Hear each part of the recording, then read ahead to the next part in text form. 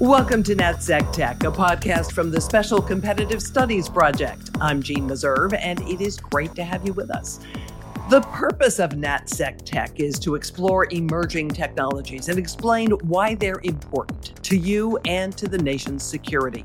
Our guest today is Ramsay Brown, CEO of Mission Control, a machine learning governance platform for accelerating quality, velocity, and trust in artificial intelligence. Ramsay, great to have you with us. Jean, a pleasure to be here. Thanks for having me. So we're talking about synthetic labor, and I have to say, when I Googled synthetic labor, it was all about inducing childbirth. I presume that's not what you're working on. Explain. No, so synthetic labor is a term that my organization, Mission Control, and our corporate entity, the AI Responsibility Lab, has been working on to describe what we should be thinking about when we think about the AI systems like ChatGPT or GPT-3 that people have been playing with. When you play that story out only a few months into the future, so we're not talking 2040, we're not talking 2060, we're talking 2023 and 2024 and 2025. These tools go from being assistants and pieces of software you're using to being incorporated more directly into business processes and the jobs to be done inside our companies. They begin adopting personalities, they begin adopting names, maybe AI-generated faces, and a variety of competencies that make them more like a labor force and less like a tool like Microsoft Word or Google Sheets. And that shift of moving from AI as tool to AI as a laborer capable of performing business tasks on its own is going to represent one of the most fundamental labor transformations in human history. It is functionally on our doorstep, and our organization's goal is to build the ideas, tools, and community to help us navigate that with security and resilience and our values in mind. So are they going to replace humans in the workforce? They already have. The question is, what things will they continue to replace humans in the workforce for? If you asked people 30 years ago, we thought that the role of automation was to take jobs like driving cars or picking up trash or pouring cement or flipping hamburgers.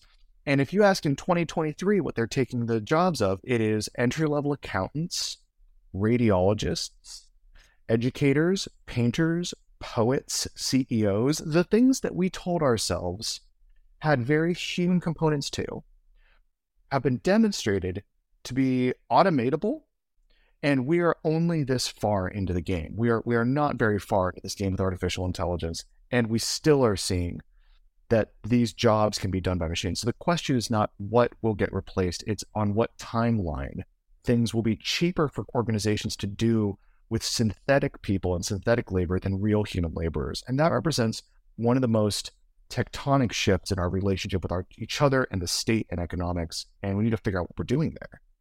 Now, wait a minute. Are they going to replace everybody? If I fall and break my wrist, is a machine going to set my wrist? If I have a leak in my kitchen, is some form of artificial intelligence going to come in and do the plumbing fix? No. It's not, when we want to talk about the future in the 10 to 20 year time scale, we can look at advances in robotics and embodiment and say yes, but in the next 5 to 10 years, the answer is no. What it is that when you go to that hospital system might have employed 15,000 people in 2018 or 2019, or even 2022, that were administrators and in accounts receivable and clerks and data analysts. And a very small part of that pie was the person who helped set your wrist. What the hospital system is looking at is saying, for the jobs to be done in our organization, especially given that we need to do more with less in a global recession, how can we invest in automation and do a reduction in force? So it's not that the doctor is going to be a robot. It's that every person the doctor used to rely on is increasingly going to be intelligent software. And that's important because we're not saying all the jobs go.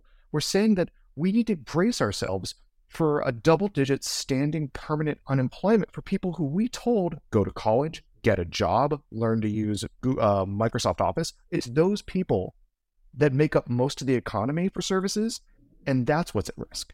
So you mentioned some of the creative fields, and we have seen AI artwork coming to the fore.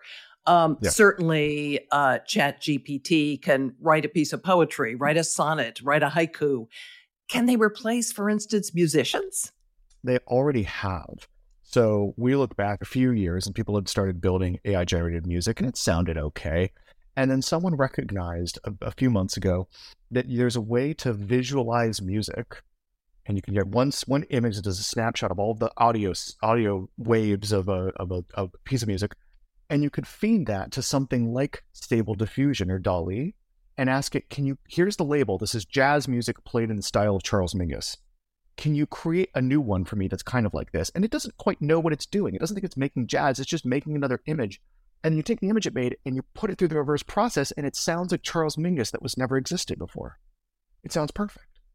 In this sense, we found out how to decompose different types of human behaviors into things AI can understand. And piece by piece, these are starting to fall over to automation. But I've been told that machines cannot replicate the human singing voice yet. So if you try to build something out of pipes and mechanisms and wrenches, and you try to wrench together a thing, it's not going to sound like a human voice. If you try to make something that has the beautiful timbre of an expert opera singer, it's not going to be quite right. And at the edges of human creativity, there's always going to be a place where we break something new out of the soul and the human spirit, and we drive it through. The problem is that most people are listening to top 40. And top 40 is quite automatable. That's already mostly software and faux coding. So it's not the question of can we break the best of human performance. It's what's the median? What are most people engaging with? Can you automate Taylor Swift? Can you automate Lady Gaga? Yeah, that's the part that we're looking at. That's mass culture, and that's what's falling over. If so many of these jobs are going to be eliminated, what should kids be studying in school? That's a really good question, because we think that historically, the things that have brought us purpose and dignity and well-rounded hearts and minds and souls aren't going away. The fundamental pursuit of truth and beauty is virtuous in and of itself. And over the past, post-Viennese school of thought, of way of thinking about the relationship between psychology and education, we've had this idea that education was not as to build a better soul or mind or society, it was to get a job. And in a world in which fewer and fewer humans are required to produce record levels of productivity because we found a way to trap previously human processes into automatable processes, I think more than ever, the challenge becomes what speaks to your soul and what makes you come alive for the pursuit of the passions of truth and beauty, given that gross world product is going to become decoupled to the human labor it takes to create it. I think this becomes very much like a more classics Renaissance approach to what it means to have a good domesticated mind. So the implication of this is that most of us are not going to have jobs. If that's the case, how do we support ourselves? How do we support our families? Does there have to be some sort of government or industry subsidy or what? If you listen to some of the smartest people in the world who are thinking about this from the political perspective, I'm thinking of a couple senators that I've heard speak on this matter of what it means to live in a post-human, post-industrial type of economy. If you listen to people who are building these companies, Sam Altman, the CEO at OpenAI, who is the team behind ChatGPT and GPT-3 and GPT-4, speaks vocally and openly about the need for universal basic income, because he's looking at an economic model that got us this far, in which the capital markets and investors have figured out how to funnel unprecedented reserves of savings towards the development of machine intelligence. And we stand now at the precipice of the scaling of that. And we're looking at all the incentive structures that got us here and saying, if we keep playing that game, that's not going to work for most humans. And there is a very real outcome in which we have a record high wealth gap globally and a handful of trillionaires.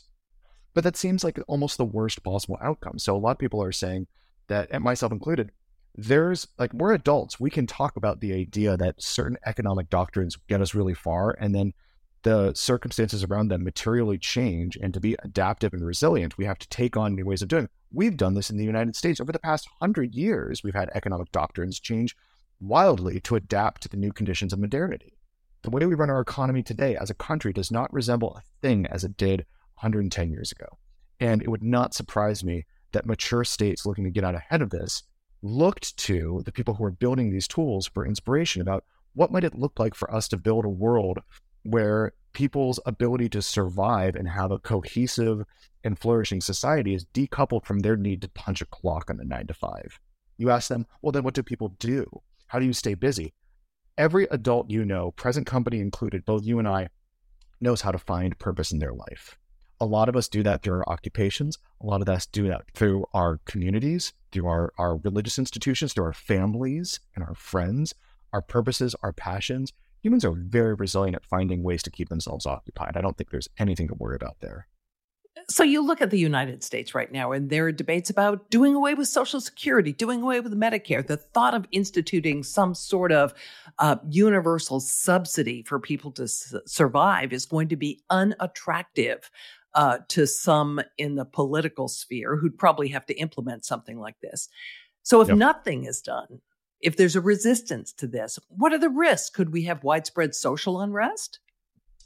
You could. So I'd say that you could look at what happened in 2020 for the beginning of what we have affectionately dubbed modern monetary theory, and this idea of airdropped money onto citizens, stimulus checks, and you receiving a stipend for doing nothing other than staying home, not contributing to a global biological threat, and having a U.S. passport. We've already run a live experiment on this, and we know some of the outcomes from this. The questions become, how does that relate to our ability to meaningfully produce? So the problem we had in 2020 was that production and consumption were down and money was given out. When money is being given out, but production and consumption are up because these are done on the back of automation, this becomes a slightly different formula. And organizations have tried this at different levels of municipalities. What happens when you give people money? What do they do with it? Well, there's always a contingent that likes to fall into this post-Ronald Reagan trap of Cadillac queens that says that if you give people money, they'll just stop trying. It's actually very few percent of people. It's a very small amount of people who say things like, I'm just going to opt out of my passions in life because someone handed me a check. What you get mostly is people able to reinvest that into building meaningful and purposeful parts of their community and their lives. And it builds a resilience that we should come to expect from adults. Most people are adults, even when given the means to exist and live indoors as decoupled from their work. And I think that we've run enough good experiments here to say that there is a there. And it should be taken seriously that relatively serious business people are looking at this and saying, this is not only a viable outcome, it is probably the preferred outcome, lest you have a political institution that wants to dig its heels into deregulation and decommissioning of any sort of social state. That's a surefire route to civil unrest. So one of the things that has fueled achievement in the United States is the desire to better one's station in life. Under this model, basically, you're stuck where you are, right? Yeah, and the desire to better one's station in life has been a really excellent pull in some ways. It's simultaneously also the cause of a lot of permanent precariousness and the feeling of, you're just one bad decision away from living outside that a lot of people in the States uniquely experience compared to other post-industrialized competitive G7 nations. So the other side of that coin is, if you talk to most people born between 1988 and 1994, most of us feel we're just one or two bad decisions away from destitution, which is a unique consequence of the bottoming out of anything like a safety net. And you talk to our near age peers abroad in other post-industrialized countries, and they don't have those same types of feelings because they've understood there's a social contract between individuals and the state. And they still feel that their stations and lives may be bettered by their independent work. So when you give people the means to feel secure in their survival, it does not dampen their desire to push for personal excellence. It decouples their stress response from failure. I've been asking a lot of questions about the downside of this. Tell me what the upsides are. The upside is you get to live in a world where the marginal cost of one more thoughtful, creative person in the economy is the electricity it costs to run them. Right now, the marginal cost for me as a business owner of one more thoughtful, caring person on my team is quite expensive. And they sleep, and they require shots of espresso, and they like to take walks, and they do all of the good things that make life worth living. But as far as economic output goes, you get a good solid 8 to 10 hours a day out of someone, 5 to 6 days a week. And that's great. That's even a startup, which is pushing hard. To imagine living in a world where the marginal cost of adding one more competent mind into the economy that runs 24/7 and much faster than we do with a variety of robust skills it's hard to, you can try to wrap your mind about how good that is. But the easy way to do it is to think about what it means to take every piece of human flourishing where we're still unlocking part of the puzzle. How do we use energy really effectively? How do we unlock new ways of using energy? Because so many things are downstream of our cost of energy. Our ability to have fresh drinking water, to be able to grow food, to have enough information and energy cheap enough that everybody gets to have a piece of the pie. All these things are downstream of the cost of an electron. If you have 100 million new minds working on that simultaneously, constantly, you unlock so much human flourishing that it's hard to imagine how good a life could be defined by grace and peace and dignity. You look at our biggest challenges around aging and disease being tackled constantly by 100 million fresh minds trained in the state of the art on this, working on it nonstop. You look at whether or not we can become a spacefaring civilization. All of our goals that seemed too good to be true suddenly become realistic when the marginal cost of one more mind working on it is just electrons. That is the future we are at the doorstep of. And that is why organizations like mine and other people working on AI and artificial general intelligence are so excited about this. You say organizations and governments need to be thinking about this, working on this. Are they?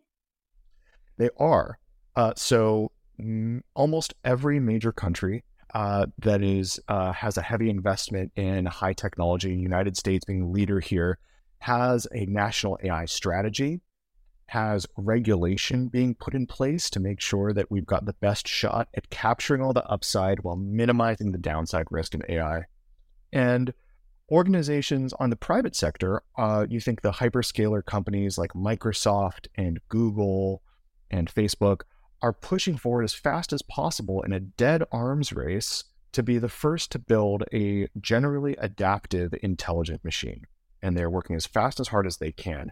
OpenAI, the makers of ChatGPT, getting a lot of publicity for this with things like GPT-3, ChatGPT, and in Q2, we're going to see the release of GPT-4, which is going to, we believe, completely blow us all away in terms of its capabilities.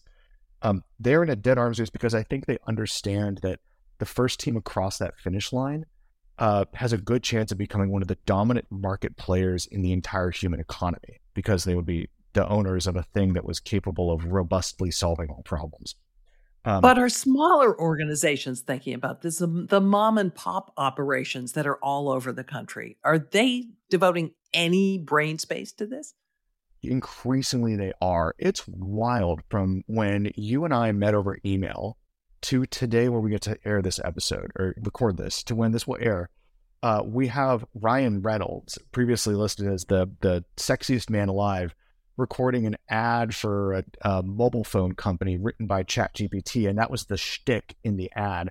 This type of technology is beginning to what we call cross the chasm of adopters between early adopters, tech innovators, bleeding edge, to mainstream adoption. People are becoming aware between this and plagiarism with ChatGPT in universities and high school students. This is starting to become adapted, and people are going to find new and novel things to do with it, because that's what people do. No matter what the people who built this think this is for, everyone's going to find a way that this fits into what they need out of their life. And we see signs that that's happening right now. So it isn't hype to believe that so much of the workforce is going to be replaced by machines. It's already happened. So if we look at the amount to a minimal degree, though, not the kind of displacement that you're talking about. So if we look at the amount of people it takes to accomplish different types of business unit tasks, we've found that on average, the number of people per firm is going down. So there's just a proliferation of new openings for new firms because productivity goes up. The question becomes, what happens when those tools become more like the workers themselves and managers to defend their return on investment of their line of capital they're investing in this firm, make the decision to say, I actually can do what I used to do or better with fewer people more robustly by using these new technologies that are more like people than they've ever been before. That to us is the fundamental question, because if that happens, the game theoretics of this, so if I do it and you know I'm doing it, or you incentivize to do it too, that kind of relationship cascades through the market quite quickly. And we've seen that certain types of jobs that used to be done by humans just aren't done anymore. And the question becomes, when more and more jobs become like that, and it becomes that things that we think of today as being very human, like accounts payable, accounts receivable, technical writing, computer programming, basic analysis, when those become like saddle making for horses in the 1800s and the early 1900s, there aren't that many saddle makers anymore. There's a handful, they're excellent, but compared to the amount of people who used to be responsible for reshoeing horses or resaddling them, this becomes more like the analogy. And you say, well, those people will retrain. But if what we automated was human intelligence itself, this horse metaphor becomes a little better. It would be inane to say that the advent of the automobile created more good jobs for horses.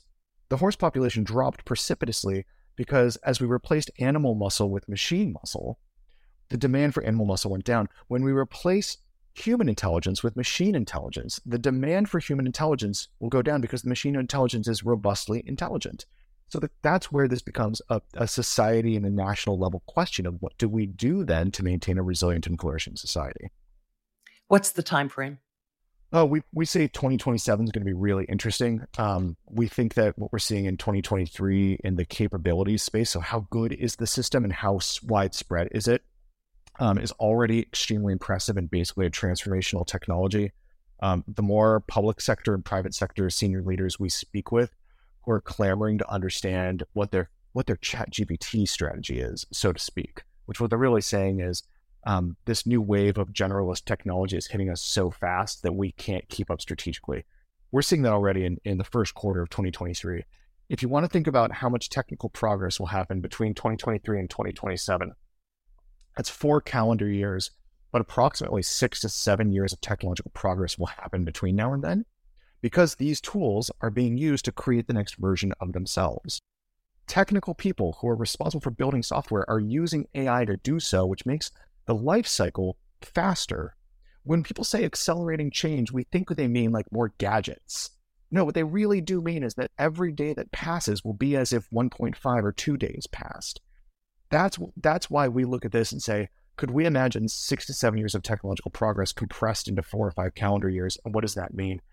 That's why we look at this and say we see some serious transformation happening on that time scale. Ramsay Brown, founder and CEO of Mission Control. Thanks for this conversation, as anxiety-producing as it may be. Ramsay is going to join us for our next episode to continue our conversation about synthetic labor. We're going to talk about ethics, regulation, and national security. Thanks for joining us. I'm Jean Meserve. This is NatSecTech.